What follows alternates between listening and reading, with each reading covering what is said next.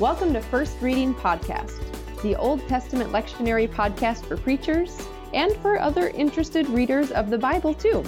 I'm Rachel Wren. I'm a PhD candidate in Hebrew Bible at Emory University and an ordained Lutheran pastor as well. And I'm Tim McNinch. I'm also a PhD student at Emory, and I'm a candidate for ordination in the Presbyterian Church, PCUSA.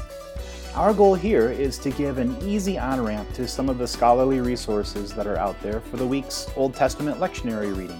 And in light of that research, to give a couple angles on the text that we think would make for great sermons. In a few weeks, we will post the first of our monthly long-form episodes, and our first guest is going to be Dr. Vanessa Lovelace, and we are thrilled to have her on here. Yes, we are. But in the meantime, we know that you have weekly sermons, not just monthly sermons, and so we're going to give you a little scholarly and pastoral take on each week's text in a little, 5 to 7 minute morsel. Morsel? Nibbler? What do you want to call the mini episodes? I've sort of been thinking about them like those little, what do they call those, petite fours that they do on the Great British Baking Show. They're like little miniature layer cakes. What if we call them that? Okay, you can call them whatever you want, Tim. Well, let's go ahead and dive into this week's reading. We're looking at Deuteronomy 26, 1 through 11, and you're taking the lead on this, right, Rachel? Yeah, I did do the prep work on this, and I'm excited to share it. Before we begin, two things. First, if you haven't read the text, at this time, I'd encourage you to go pause the episode and go just read through it real quick on your own so you have a sense of the whole pericope before we really dive in. And secondly, I'd say let's take a quick moment and do a prayer, center our hearts and our minds, and give a moment for the Spirit of God to kind of flow through our veins. So please pray with me. Gracious God of heaven and earth, God of our ancestors and God of our future, breathe life into this text for us now and breathe it into our weary bodies. All this we pray in Jesus' name. Amen. Amen. Yeah, so let's jump right in. I'm going to start with some literary context on the book of Deuteronomy as a whole. So the book of Deuteronomy as a whole starts with Moses reciting the main events of the trek through the wilderness. And then it shifts into the commandments and a bunch of exhortations for Israel to stay faithful to their God and to stay faithful to these teachings, which will help them maintain this committed relationship with God. This chapter 26, comes when that speech is winding down. This is kind of the summary of that speech before it shifts into some more rhetorical encouragement from Moses and from the elders of Israel to really stick to the Torah. So, chapter 26, we have kind of the capstone of this long farewell speech.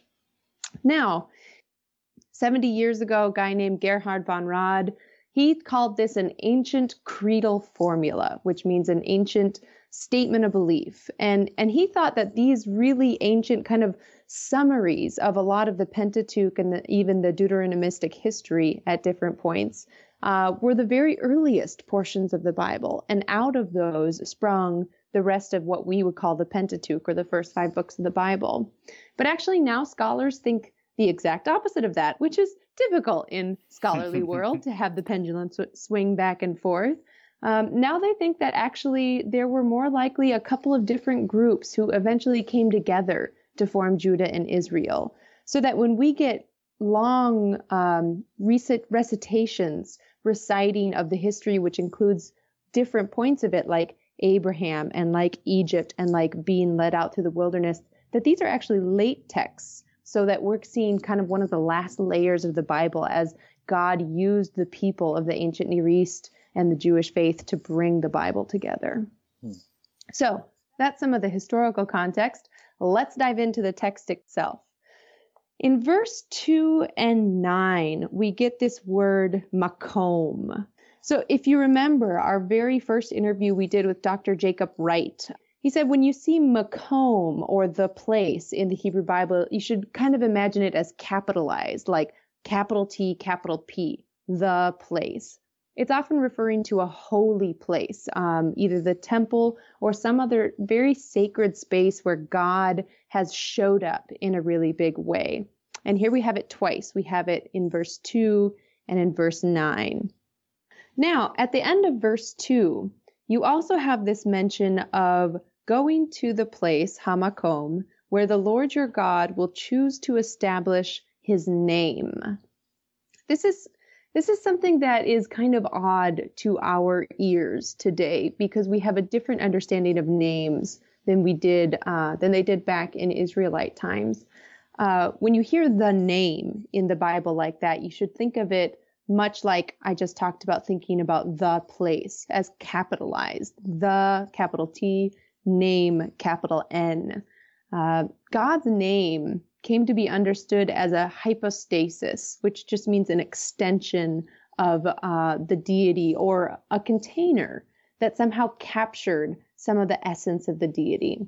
In ancient Near Eastern temples, what you would worship when you went to the temple was an actual image. It was a statue that was made by humans and then went through this complicated process of consecration in which they believed the deity somehow lived in that image, was a part of that image, was that image, even though the image didn't fully contain the deity. Now, they didn't have that in the ancient Jewish temple. In fact, it was outlawed. So what they had was a similar sort of theology around God's name, Hashem. In Solomon's dedicatory speech, when he finally finishes the temple and then is praying to God over the temple and speaking to the people, he talks about this. He talks about how God has chosen to establish God's name in that temple forever. And that the name somehow captured some of the essence of God. This gives light into why they would have a commandment about not taking God's name in vain. You start to see that it's a little more substance to it than just swearing when you stub your toe or something like that. And in fact, you still find this theology in Orthodox Judaism today. I did a project a couple of years ago where I studied a women's prayer group at an Orthodox Jewish synagogue. And what I found when talking to people is they would actually say Hashem when talking about God. So they would talk about praying to Hashem, praying to the name, because they take so seriously that idea of not taking God's name in vain. So, final insight before I go into preaching angles is verse 10. Verse 10 has the word Natan, to give, in it. And my challenge for you as preachers would be, go through this pericope and circle every time the word give shows up. It's one of those big ticket words in this passage. I could have missed a couple, but I counted at least 7 times that it shows up. So when you have a word repeated like that, it's kind of a theme word for the text, and it can be helpful to figure out, why is it showing up so much? What's it doing there? What's the point that it's trying to make? So, last thing, preaching angle. There is something so beautiful that this text actually does have to say about stewardship that I had never noticed before, and I have heard and given a number of sermons on stewardship. But what I had never heard was the very last verse of this text. So it goes through this long recitation about Abraham and my father as a wandering Aramean going down to Egypt, the reason why I take together my offering and bring it here before the Lord. At the end of verse 10, it says, "You shall leave your offering before the Lord your God and bow low before the Lord your God." And then here comes verse 11. "And you shall enjoy it, together with the Levite and the stranger in your midst, all the bounty that the Lord your God has bestowed upon you and your household."